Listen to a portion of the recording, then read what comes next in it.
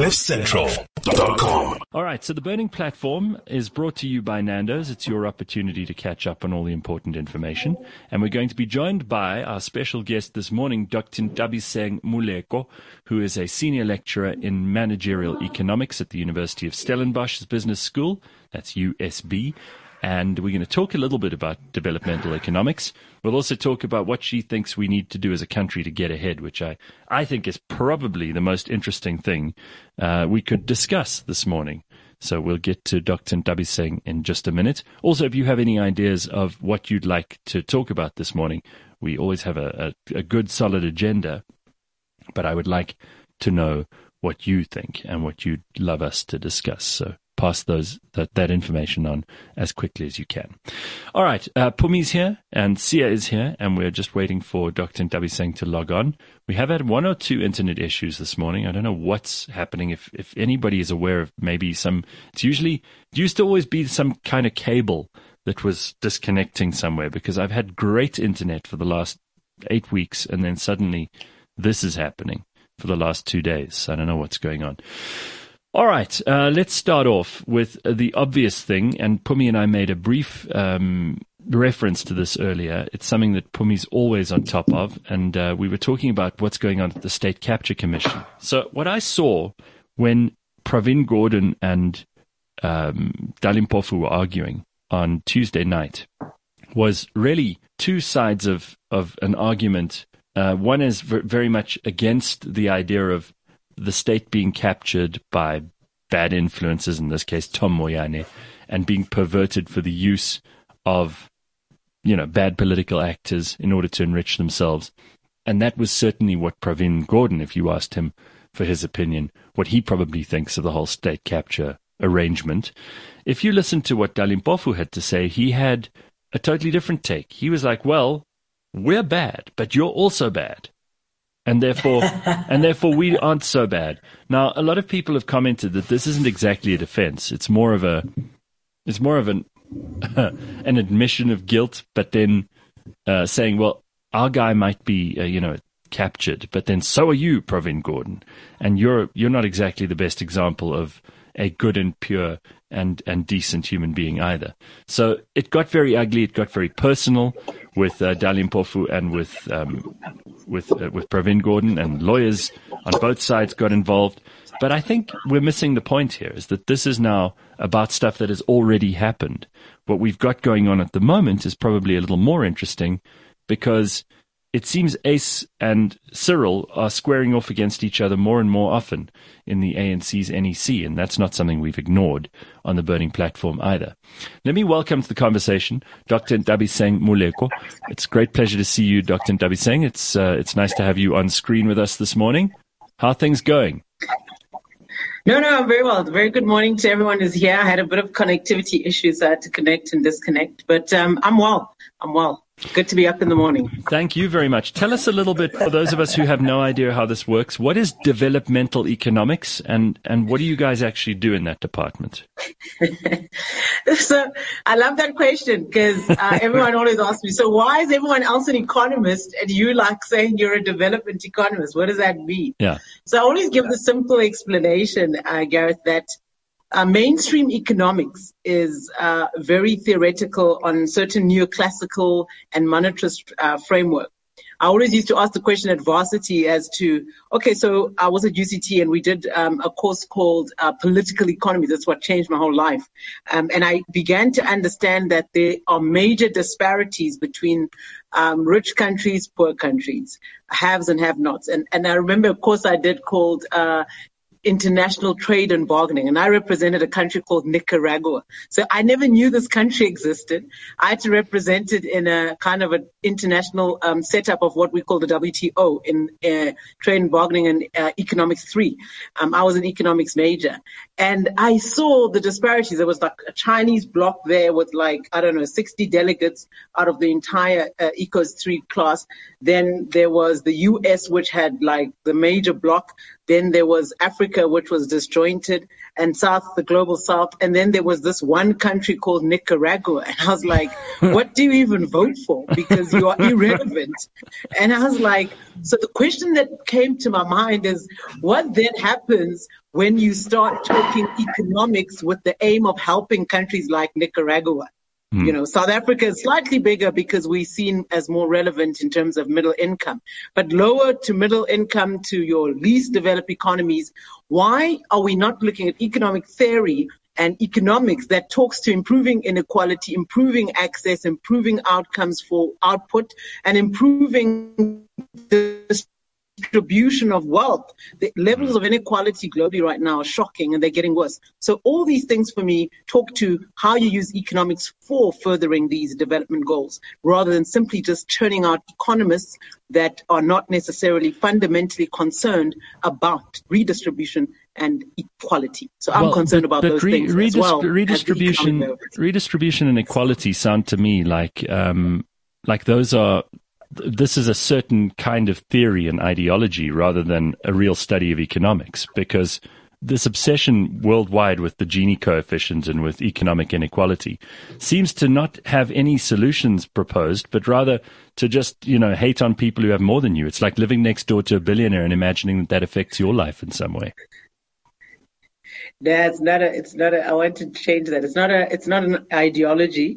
It's rooted in economic theory. So there's a paper I wrote with Prof. Swilling, and what you've seen over time is a change in the kind of theoretical frameworks that are being used in economics right now. Yeah, but when you use, sorry, I don't mean to be argumentative at the start of our discussion, but that's kind of how I am. No, go for it. Be argumentative. I have no issue. I'll explain my points. When we prioritize the words redistribution or inequality in the preamble to this discussion, what we're really doing is proposing a political ideology and theory. This is not something new. This goes all the way back to Marx and Engels. No?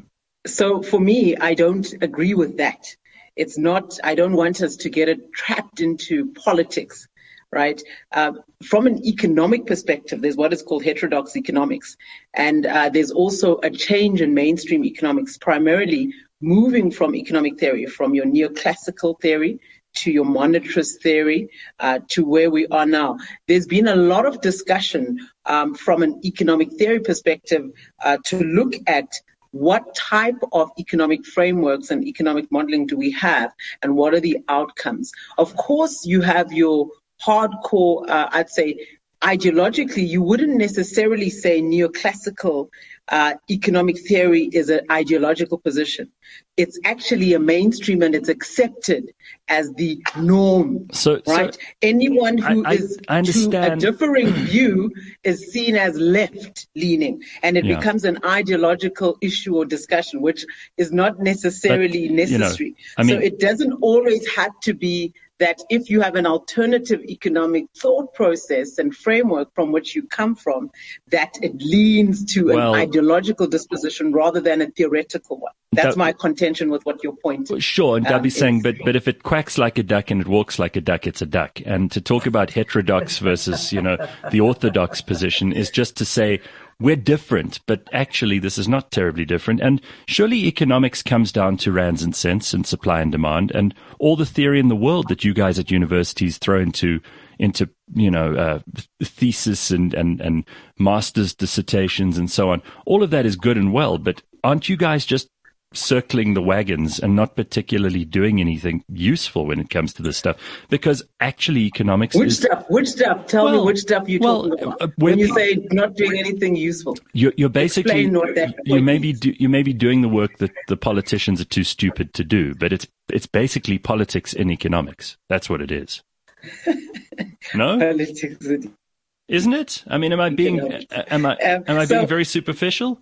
I think it's much broader than that. So we need to look at the underlying economic theory. So you find that some of the issues that you're raising, you're correct to say that we've got to look at the variables, the measurable variables. I think when you talk about supply and demand, these are some of the economic indicators that are usually referred to. But there's a deeper question in that the fundamental basis for most economic discussions is framed in an ideological position. So, for an example, So for an example, if you're talking about South Africa, and if you're talking about the global West, they have maybe a different type of ideological position to some of your South American type of counterpart to the Chinese. However, that does not mean to say some of the fundamentals are not comparable, the macroeconomic variables are not comparable. It's just that the way in which they decide to plan economically and manage their economy is slightly different and has different outcomes, and they have primarily different goals and visions. And that's critical for us to note. I think that what we've seen, I use the US as an example, how the US as a model economy and the biggest economy globally, even now they remain the biggest economy globally. Since the 40s, World War, post-war, World War II, you see that they've really been the mainstream type driving the type of economic policy across the globe. And you see there, from a neoliberal perspective, they had the Keynesian economic framework where they used the government, they used the government fiscus to develop the post-World War economy. They came up with the reconstruction plan for the world, the Marshall Plan that everyone then adopted. They came up with the Bretton Woods institutions, and this was enabling the development of their own economies after the World War. At that time, it was needed because they were completely obliterated. We would know this, of course, and they were shattered. And then we saw a different type of economy rising in the 70s. All of us would be speaking German if they hadn't. So, so that's a good thing. Exactly. So, and then you saw a kind of a change in the 70s to neoliberalism. Remember, from the post-40s, the state was quite interventionist. It was very much involved in the reconstruction and development program of most OECD economies. Yeah. And then you saw now the growth happening. You saw the gains of the Marshall Plan and the investment into public spending. And you saw monetary policy taking the fall. Well, the New Deal was obviously all of that as well. Yeah, so this is where we would probably reference the debt to GDP and the focus around and that. But this was in the 70s, so it's all about phasing. And then you saw the financialization in the 80s and the 90s of most global economies, the East Asians coming to the fore. And you saw the crash of the Asian crises and what the world did. This is back in the 90s. Yeah. And then we saw again in 2009 the financial recession. And again, the state then intervened to drive economic development. So you saw that there were times in the economy where there were different type of economic theory that were at the fore, but you saw the development of economic theory to develop economies. I mean, I don't want you and I to give everybody a history lesson. You're obviously much more well-versed in this stuff than I could ever be, but I think it's important to have that as a background. My point is just that... But it's a good place to start. Yeah, I mean, listen, cavemen, Dabi's saying cavemen used to trade. They knew that one goat was worth 10 pieces of wood, and they didn't need any ideology or theory to back that up. And I think most human beings... No, but you took me there, Gareth. You took me to the ideological point. You're the one who started with ideology. So I'm going there. You can take me where you want. I'll keep quiet on that. All right. Take me where you want. Right. I'm going. Here's where I really think that people like you at universities in South Africa can do us an enormous service, because you can help us to understand things that require research, development, discussion, expansion, where we need to think of applying new ways of considering economic theory to our current situation, because we're in a hole. So I want to know from you, first of all, what do you make of the current situation in South Africa's economy? How do you analyze and understand that? How can you explain it to street people like me? And second of all, what do you think we can start doing immediately to rectify the obviously not good situation that we're in? Okay. Thank you for that question. I think the real analysis, I would have to be very blunt and frank. I've done quite a few discussions, and I think where I've said that the current status of the economy, number one, is not as a result of COVID. I think that's number one. COVID is one of the reasons why we are where we are. It has worsened the situation currently, but it hasn't been the reason for where we are. Where South Africa is that more than 50% of South Africans are in poverty. Where South Africa is we're leading with inequality globally in the world. So that means redistribution isn't happening. So you're finding that the bottom 40% earn 8.3% of our wealth and income in South Africa. And you're finding that the top 10% of South Africa's population, and there's a racial disparity as well. It's largely the white population in that top 10% is owning 90% of the wealth. So where South Africa is where we're sitting with 42.6% unemployment levels broadly. I like to use Discouraged, more than 3 million discouraged work seekers are not included. Where South Africa is, we contracting when we look at our industrial contribution or manufacturing value add as a proportion of GDP. And so the resulting outcome of this is that you're seeing a contracting ability of companies and the economy to really employ our people. That's why we're seeing that the employment intensity is so low in South Africa, is that we've had what we call a services-led growth path. So if you look at various variables, just around context, if you look at now high-level market cap, we'd say banking, financial sector. Oh, here we go again with the internet. Sorry, Dabiseng, you're just going to have to repeat that. Give me a second. You look at the contribution of that sector to GDP. A lot of it is not necessarily going into productive investments, which is what is desperately needed in this country, so that you can actually start to produce and have more capacity coming from both your industry and your agriculture. Contribution coming from agriculture is at 1% in South Africa. Some provinces are slightly higher. It's argued that because of the multiplier effect, i.e. employment, i.e. buying from other subsectors and contributing, it can be as up to 10%. But it really is very low given the level of unemployment we have and given the land and the natural resources that South Africa has. Including mining, the contribution is less than 5% and it's dropped from the 50s or 60s to the level we see it now. Gross fixed capital formation is a variable that people rarely talk to. And that talks to the level of investment or reinvestment into capital, land, machinery, equipment, into the real economy. And we're seeing, as a proportion of GDP, that's really been going downward as a proportion of GDP. You compare it to other countries, China, Turkey, countries that are similar to South Africa as emerging markets, and we're really at the bottom of that rank. If you look at other variables, not just GFCF, but you look at investment, we've been unable to really attract capital inflows in the form of investment FDI into South Africa. And that speaks to, despite the policies we've had over time, we've been unable to really make sure that that really yields investment inflows. And that speaks to probably that we're not doing sufficient work in terms of translating our economic policies to real deliverables. The one other variable that I want to focus on, probably that is very, very important for optimizing our output, is, besides looking at government debt, which everyone has very well knowledge of because that's all we talk about, debt to GDP.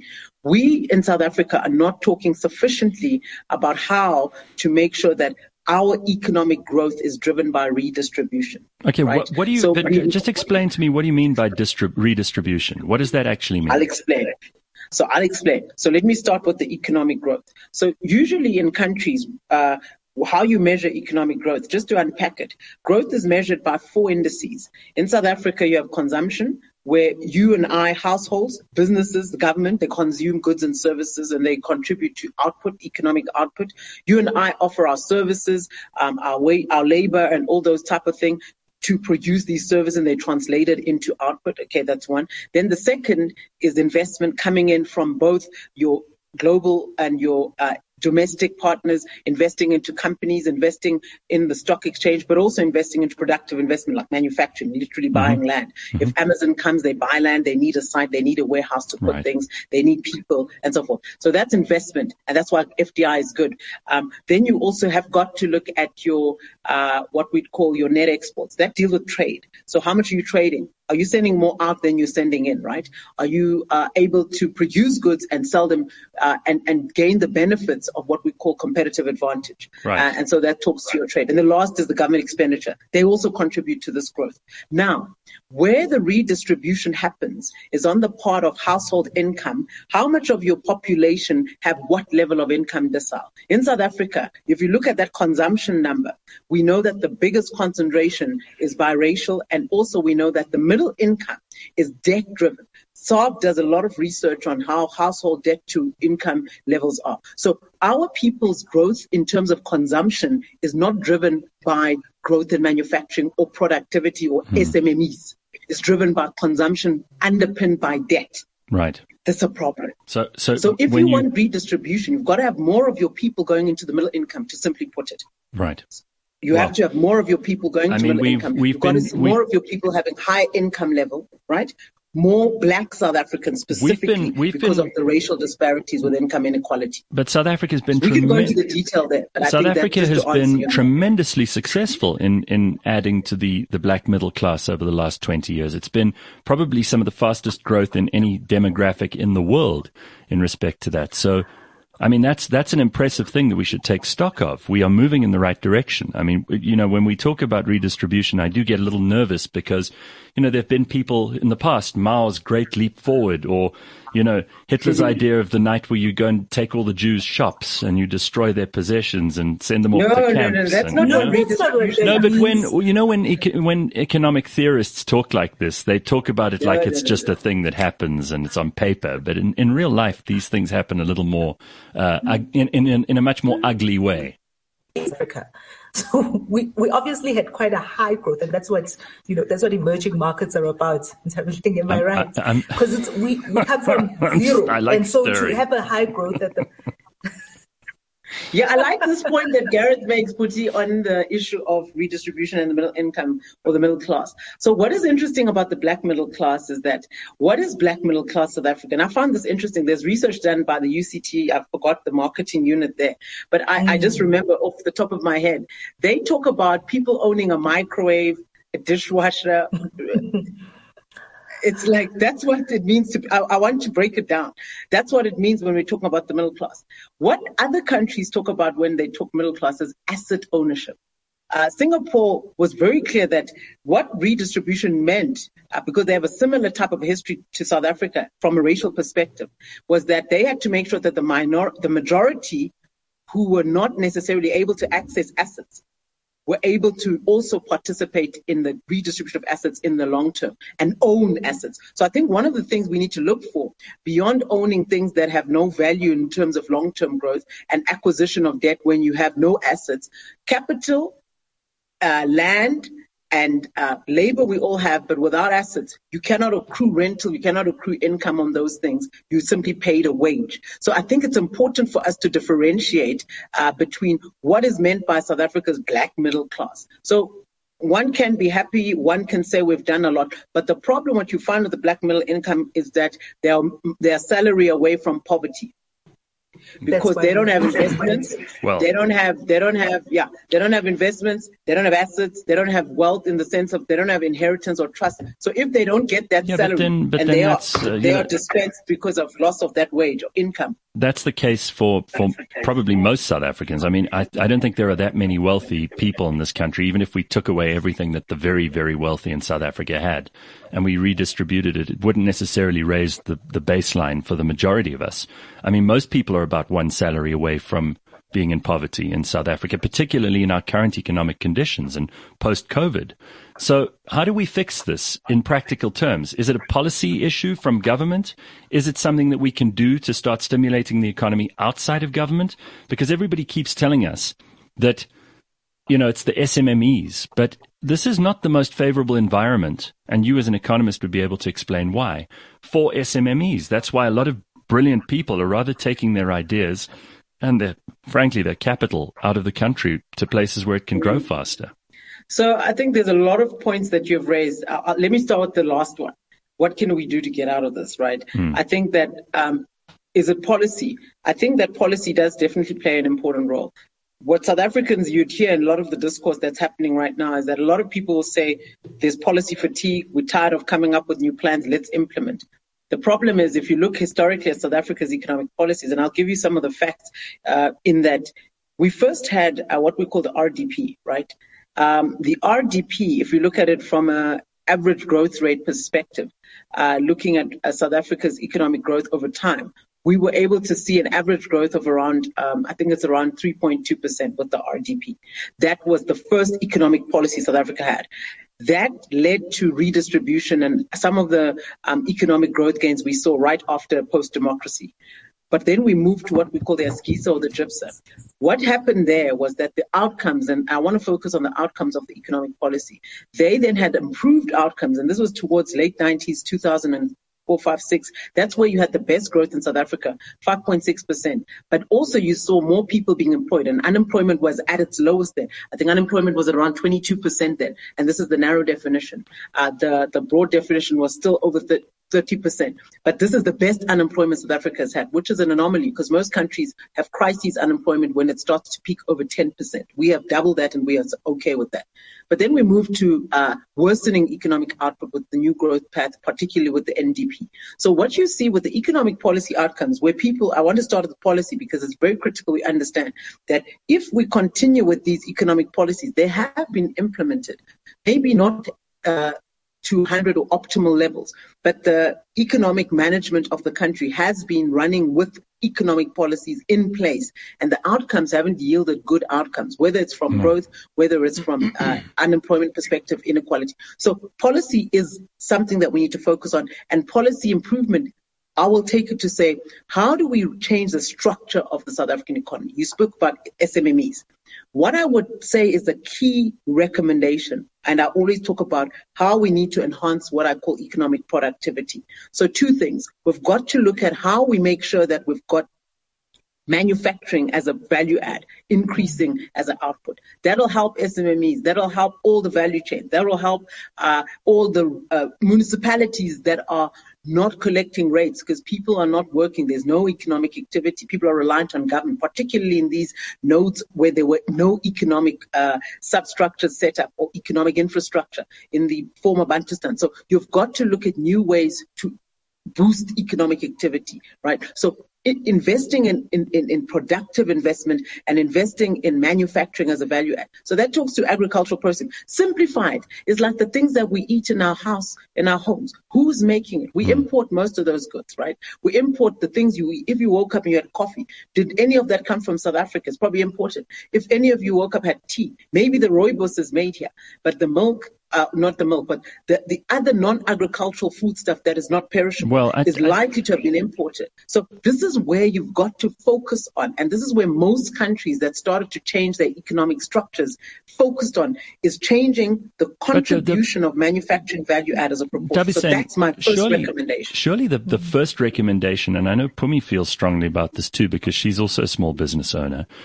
Pums, you and I both agree that the first thing we need is less government in the economy, not more. We want to have less people interfering in our businesses so that we can get by with less regulation. I mean, poor Pumi has been waiting for months now to try and get phone lines put in and to try and get all the red tape around her registration of a new office and all that kind of thing sorted out. And this is all, I mean, in the case of the service provider for internet, that's a separate one, obviously. That's a private company. But so much of the stuff, it's hard to start a business. If you have a good idea and you live in a township, there is regulation, there is red tape, there is confusion, there is bureaucracy around being able to do all of the stuff that you've got to do. When all you want to do, to go back to my example, is trade 10, pieces of wood for one goat. And we don't need a Minister of Finance or SARS or the economic cluster involved in our lives to do that. In fact, the less they have to do with it, the better.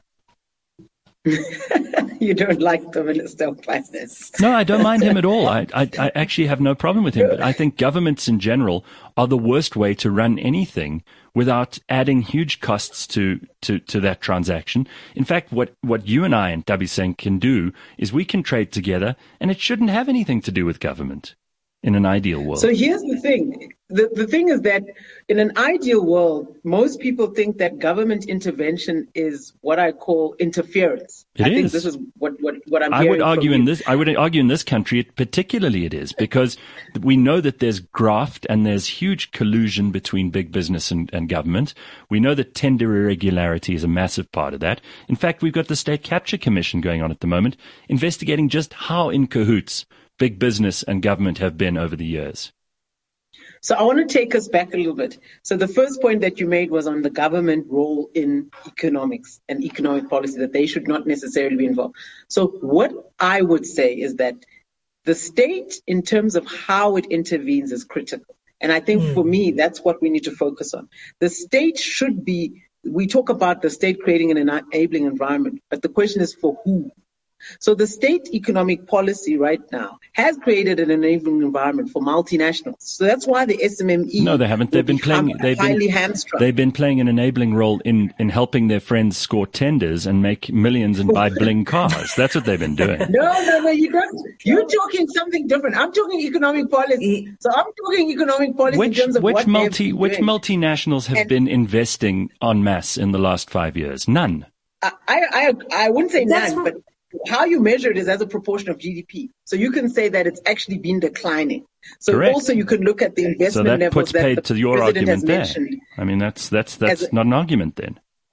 No, I'm not Gareth, for it. I'm not saying it's going up. So I'm saying there is a problem with the level of investment. Because, like for an example, Standard Bank, the Chinese have invested. We have to deal with some of the structural problems South Africa has. So what you are referring to about the red tape, the easing of business, this is critical, right? We don't want SMMEs to be struggling because they must go register and it takes 30 days with SARS to get a clearance on something. We don't want SMMEs to be struggling to get a phone line. By the way, phone lines are not managed by government, it's managed by Telkom. But I'm not sure exactly which phone line is managed by government. But there's some of these service providers that are actually not necessarily government, but the issues of regulation, right? If you have to comply, if you're in a mining sector, you need a paper by some authority to give you a health inspection, but they take 6 weeks to give you that. It hinders the ability of government to actually enable you. So from the perspective of efficiency and the capacity of the state, the Department of Labor, the departments that enable companies and also your SMMEs to get what they need from a regulatory perspective, the state isn't doing well. No one can defend this, particularly in many of the subsectors where people are crying for authorization, for response rates, for some of the regulatory improvements. So there's a lot of, this is what we call microeconomic reform. Microeconomic reform lessens your hindering, what we call stumbling blocks or inhibitors to entering into sectors. I mean, there's a lot of applications for some subsectors. If it's going to take the government official in a mineral and energy 10 weeks, 20, a month, 2 months to get back to you, just an email, that's inefficient, right? It costs you money. It costs you inability. You might lose a business deal and so forth because of the time. So you are spot on there. Microeconomic reforms of making sure the cost of doing business is reduced is very critical. But I think the role of the state, I want to take us back. The state has intervened globally to save nations' economies, to help SMMEs, to make sure that the inequality and the severity of underdevelopment is dealt with. So the question is the state able to do that efficiently? If not, fix that. But the state has always had a role. The state has a role in the first world economies. If you look at agriculture in Europe, if you look at the example that's usually made is that a cow, it's almost like 70% of the cow is fed by subsidies. Right? And then they export the rest of that. In agriculture is used as an example to say how much the state is intervening in agriculture and agricultural processing in Europe is massive. But they're able then to reduce their costs and compete with everyone else because the state is subsidizing, the Europeans. Yeah. So it's not the same in Africa because we don't have that budget, right? So you have to compete now with them. I'm going to bring Pumi in.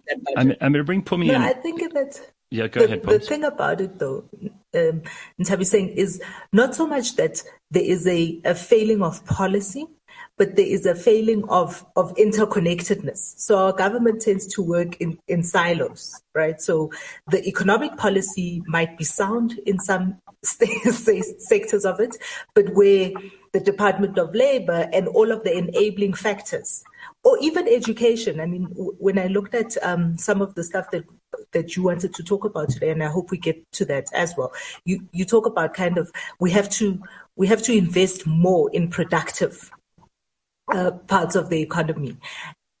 But the education sector is what lets us down there, because you need a particular level of skills and types of skills that we currently don't have. We don't have those skills, because we have not concentrated on those skills. I saw a couple of days ago a VC at one of the universities talking about the number of PhDs Africa needs to produce. And I'm kind of going, yeah, but we also, PhDs are a particular type of skill set, and the kinds of things we need now is more doers and not more thinkers.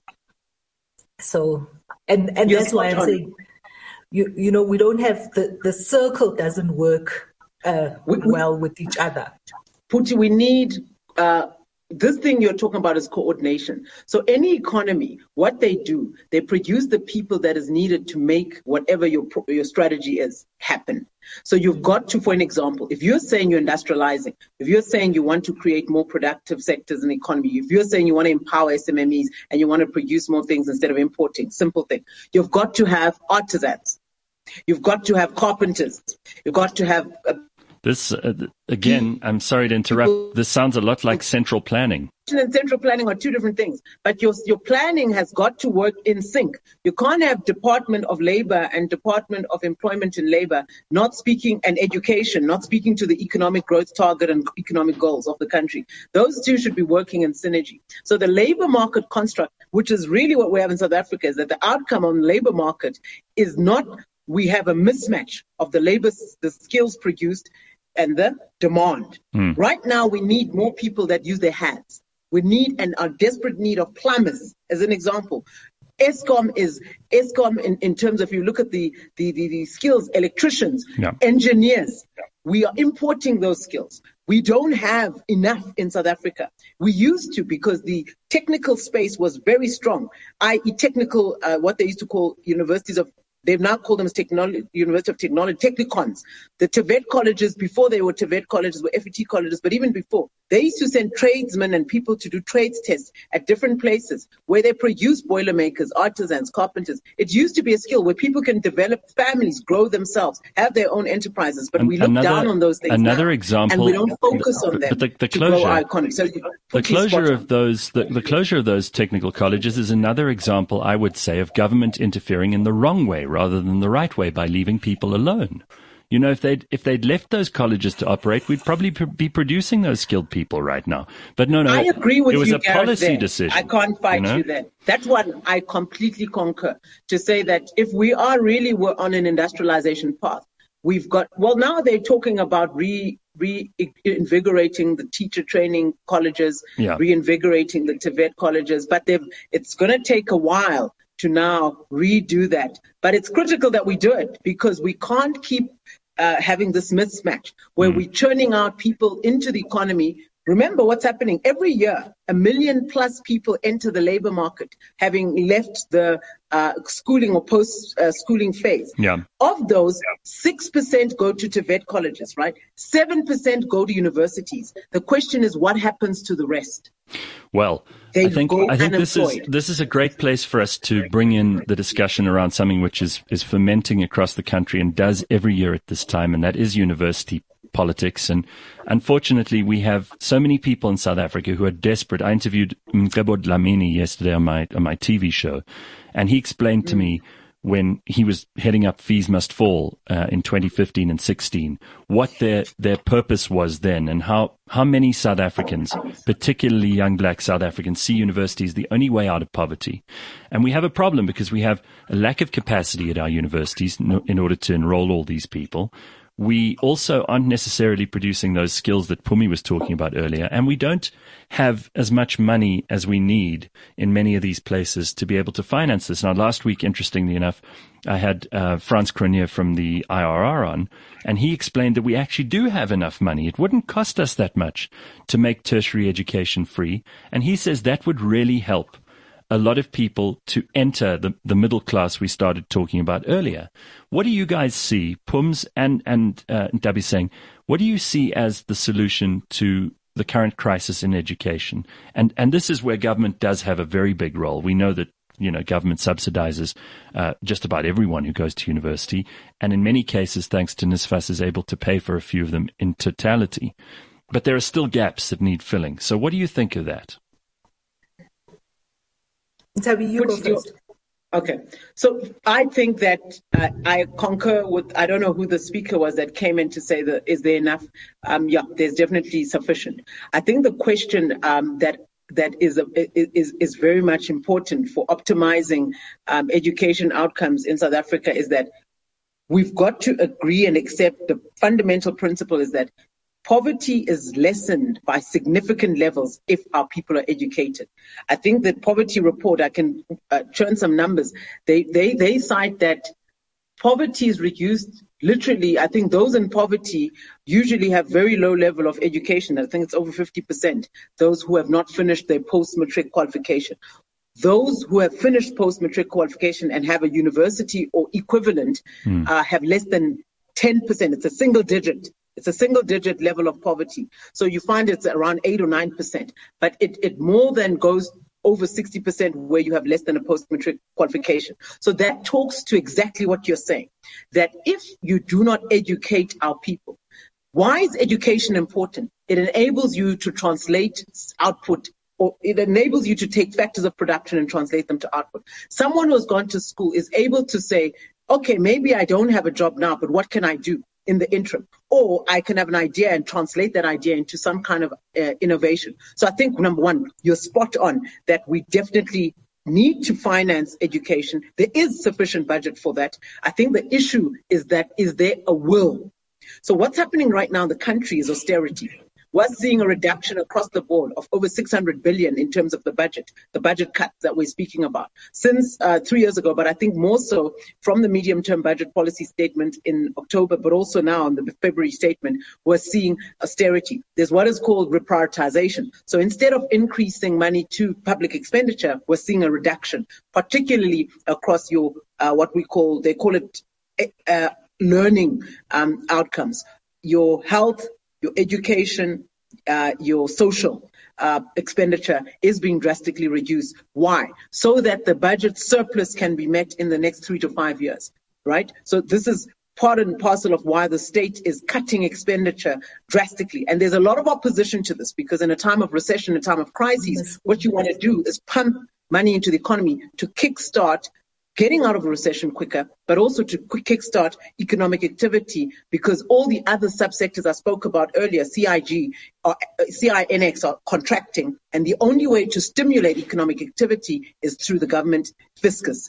That is a temporary measure, though, and it's not a long-term measure. So there's a lot of discussion around this and a lot of argument. But for now, economic policy that the government has chosen is to cut. Yeah, they haven't chosen some of us would say cut even more. Although, but what we're also seeing, I think that that is simply a result of the fact that there's no more thinking happening in our government. I think that they have their backs against the wall. They have too many fires to fight, and so there's no more creative solutions kind of driven thinking. So they must call us. There are people with ideas. There are people who are still there saying, are many people with ideas. Let's do this. Let's approach it this way. We've written a paper. This paper that I refer to is called New Wine into New Wine Skin, an alternative economic strategy for this reconstruction of South Africa's economy. I wrote this with Prof. Swilling, and there were other economists, young economists that were part of the workshops that we had and that participated in this process. We are clear to say there are things. Gareth asked a critical question, what should be done, right? There are several initiatives that you can do immediately, long-term, short-term. But there are things that can be done immediately to change the growth path of South Africa. There are people who have done research who are still looking at ways to intervene. But I do want to encourage us to say it's not all doom and gloom.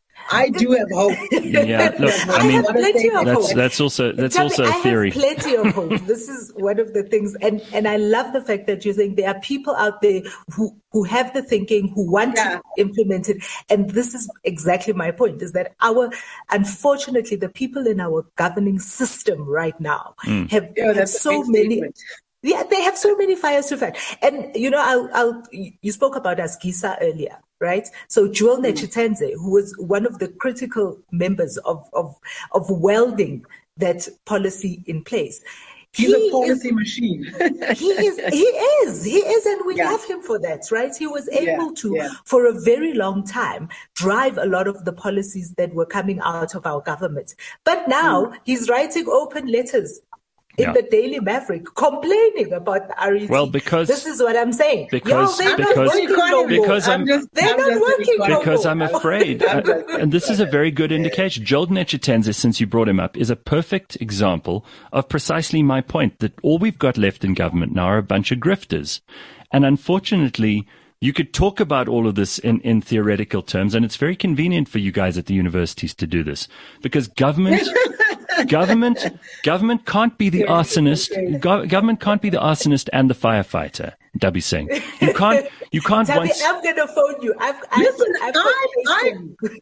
Listen, Gareth Putty, I agree that we've got to improve the capacity of the state. I will say that. No, I don't. I'm very happy. We've got to make it more efficient. We've got to put performance management systems in place. We've got to hold the performance agreements of ministers. The president must hold ministers. No, you misread me. We've got to do all those things. You misread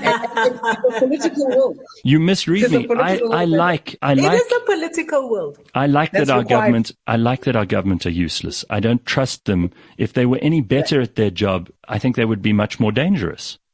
No, if they were better at their job, if we had a better thinking government, we'd be in a far better position, Gareth. Because they are useless, we are in the state that we are at. No, you guys are making big statements. Yeah, Ntabi, you talk about the fact that the policies that they've got in place and the policies that they have made work are policies that work better for multinationals than for South Africans. That's exactly the point. If they were better at it, if they were thinking in big term and they were thinking more about the people of South Africa, they would have better policies that work for the people of South Africa. Can I introduce something? Can I introduce something to the discussion, if you will allow me? Mm-hmm. There's something I want to propose that maybe just to look at it differently.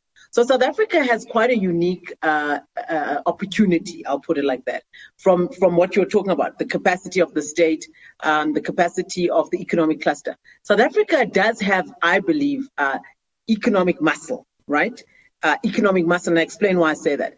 We've got compounded annual growth rate that is the fastest, one of the fastest in the capital markets.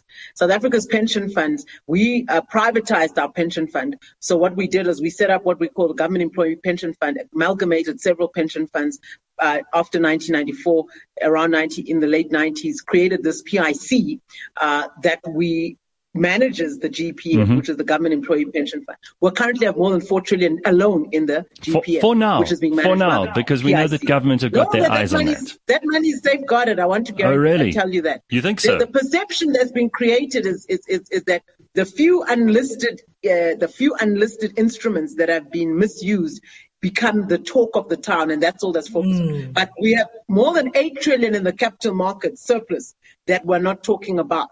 Now, here's where I think there's an opportunity. South Africa has strong technocrats at Treasury. South Africa has capabilities with what we call triple Ps. South Africa has capabilities with developing infrastructure. We have engineers in South Africa that develop infrastructure all the way to Cairo from the Cape. No, you said we have to import engineers. We must use our pension funds more adequately and more productively to develop the country. Who's we? Because surpluses and positives that need to be enhanced to do that. Who do you mean we? And I think that's where we need to discuss. That's one of my recommendations. Hold on. When you say we must utilize these pension funds better, the last thing we want is to open the doors to Treasury to run that. It sounds like that's what you're advocating here. These are precisely the people who've mismanaged us into the hole we're in. If you take people's hard-earned pensions, that's not government's money. That's money that people in employment in South Africa have saved themselves. That's private money. You can't let the government use that money. I'm terribly sorry. So let me I didn't say government. So I want to explain. I'm saying use it for productive investment. Who uses it? So let me explain what I mean. This doesn't mean giving it to government. So several countries in the world, including OECD economies, they create what is called an infrastructure asset class. This is not taking money, giving it to government. It's taking it to infrastructure via bonds. It's taking it to infrastructure via instruments in the unlisted equity, unlisted bond market, and also your fixed income security market. And you see various funds across the world have massive allocations in the UK, in the US, in Canada, in Portugal. These countries don't have the type of development problems and challenges South Africa has. But we have sophisticated capital markets like them. But we don't deal with our development problems using the tools they use. This is what I find surprising. This is great in theory. South Africa our government, we have the biggest pension fund globally, one of them. I'm sorry. And we are not using it. Forget government. This is not government. No, but this is infrastructure allocation into bonds. This is not news. So don't talk government. Government is not the one who's going to take this. But this is what you're talking about is great on paper, but here we actually have reports in the news of the fact that they're eyeing this money in order to bail out Eskom. Now, is that the kind of infrastructure project that you're talking about? Because we know how those have failed. Look at Kusile. So exactly. So the question is, if you're going to point out, this is the problem we have in this discussion, is exactly this. If we're going to say, let's park this discussion because Eskom is being discussed as a potential. I don't know what the discussions around Eskom are. What I know is that the what I call CPIBP in Canada uses up to 7% of their total pension fund, which is equivalent to GPF, to allocate to infrastructure. This is not only energy. Superannuation New Zealand, 9.9% to infrastructure. I'm taking different countries. OMERS in Canada, 15% to infrastructure assets. These are first world economies. They don't need infrastructure like us. Let's park Eskom, because Eskom is a unique situation. You can't just park Eskom. We discuss any other infrastructure. I'm not talking hundreds of billions. To remove Eskom. I mean, you can't just ignore it. The conversation to another. I want us to remove it, Gareth. I want us to talk about other infrastructure that can be developed. There's ports. There's road infrastructure. I'm not talking social infrastructure. I'm talking ICT, telecoms, infrastructure that have payoffs, infrastructure that have capital inflows, infrastructure that have what we call returns. These need to be prioritized. And that's why we excited, some of us, when we hear about Regulation 28, but we've been hearing about it for the last 2 to 3 years. Nothing has been done. But I think if we can correctly articulate that into infrastructure allocation, bond allocation, viable projects. Many countries are doing it. Let's not be scared to do what other countries are using to develop themselves. Countries are not going to invest if we are not willing to invest in our own economy. All right. And then we have what we call a crowding in. And they do this in first world economies, and yet African economies are scared. And we want other people to come and solve our problems. It's not going to happen. Solve your own problems. If we were Canada and New Zealand, we wouldn't need developmental economics, would we? I mean, this is the whole point. I think that's why we need to do these things. I don't know. Gareth, I mean, listen, because we are not Canada and New Zealand. If they are even doing them, then they don't need them. Let me finish off. They are further improving the lives of their people and putting more infrastructure. They also have zero. They also have zero corruption. When they are further developed. So let's just talk about this quickly, because we've got to wrap this up. I think if lockdown taught us anything, it is that the informal economy and that people who are just trading with each other, whether it's bootlegging alcohol or fake cigarettes or whatever, that is the only way we could save South Africa's economy, not with government and with government. Your faith in the government is just an extraordinary thing, and Dabi's saying. It's almost naive. It's beautiful, but it's naive. Pumi and I have dealt with... No, I believe in a mix. Remember, you started the discussion by lashing out at government, so now we've had to discuss the role of the state. I do believe in private sector participation. I believe in SMEs. I believe in industrialization. That's not government. You need enterprises to come to the fore, to invest. I believe in fixed capital formation coming in and investing more. So I want to make it very clear that I don't believe the state is necessarily the only participant in the economy. Please, Gareth, we've got to have companies. We've got to have multinationals. It's just a question of how developmental is our state and how is it able to advance and deal with the inequalities of the past? And you can't have the private sector dealing with that. You know why? Because the private sector wants profit. So the things that don't lead to profit, they're not interested in. So who's going to be interested in those things? Profit's the most honest. The majority of the population are poor. Profit is the most honest motive in the world, and someone getting rich makes everybody around them better as well. I don't understand how we could be against this. It's just unbelievable. I'm not talking about. I'm not talking about evidence of that. I'm not talking. Hold on. I want you to show me who rich is help. Where's the evidence of that?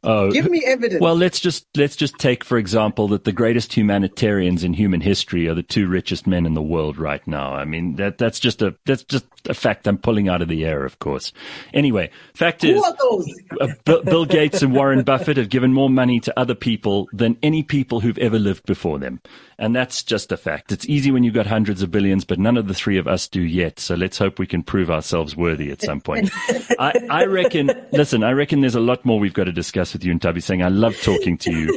And Phumi, I'm sorry, Pums, I apologize. Phumi got 7 words in today. Usually she runs the Burning platform. It doesn't matter. No bloody ways. I think, Ntabi, I agree with a lot of what it is that you said. And I'm definitely going to keep your number. I've got a place for you in the fight.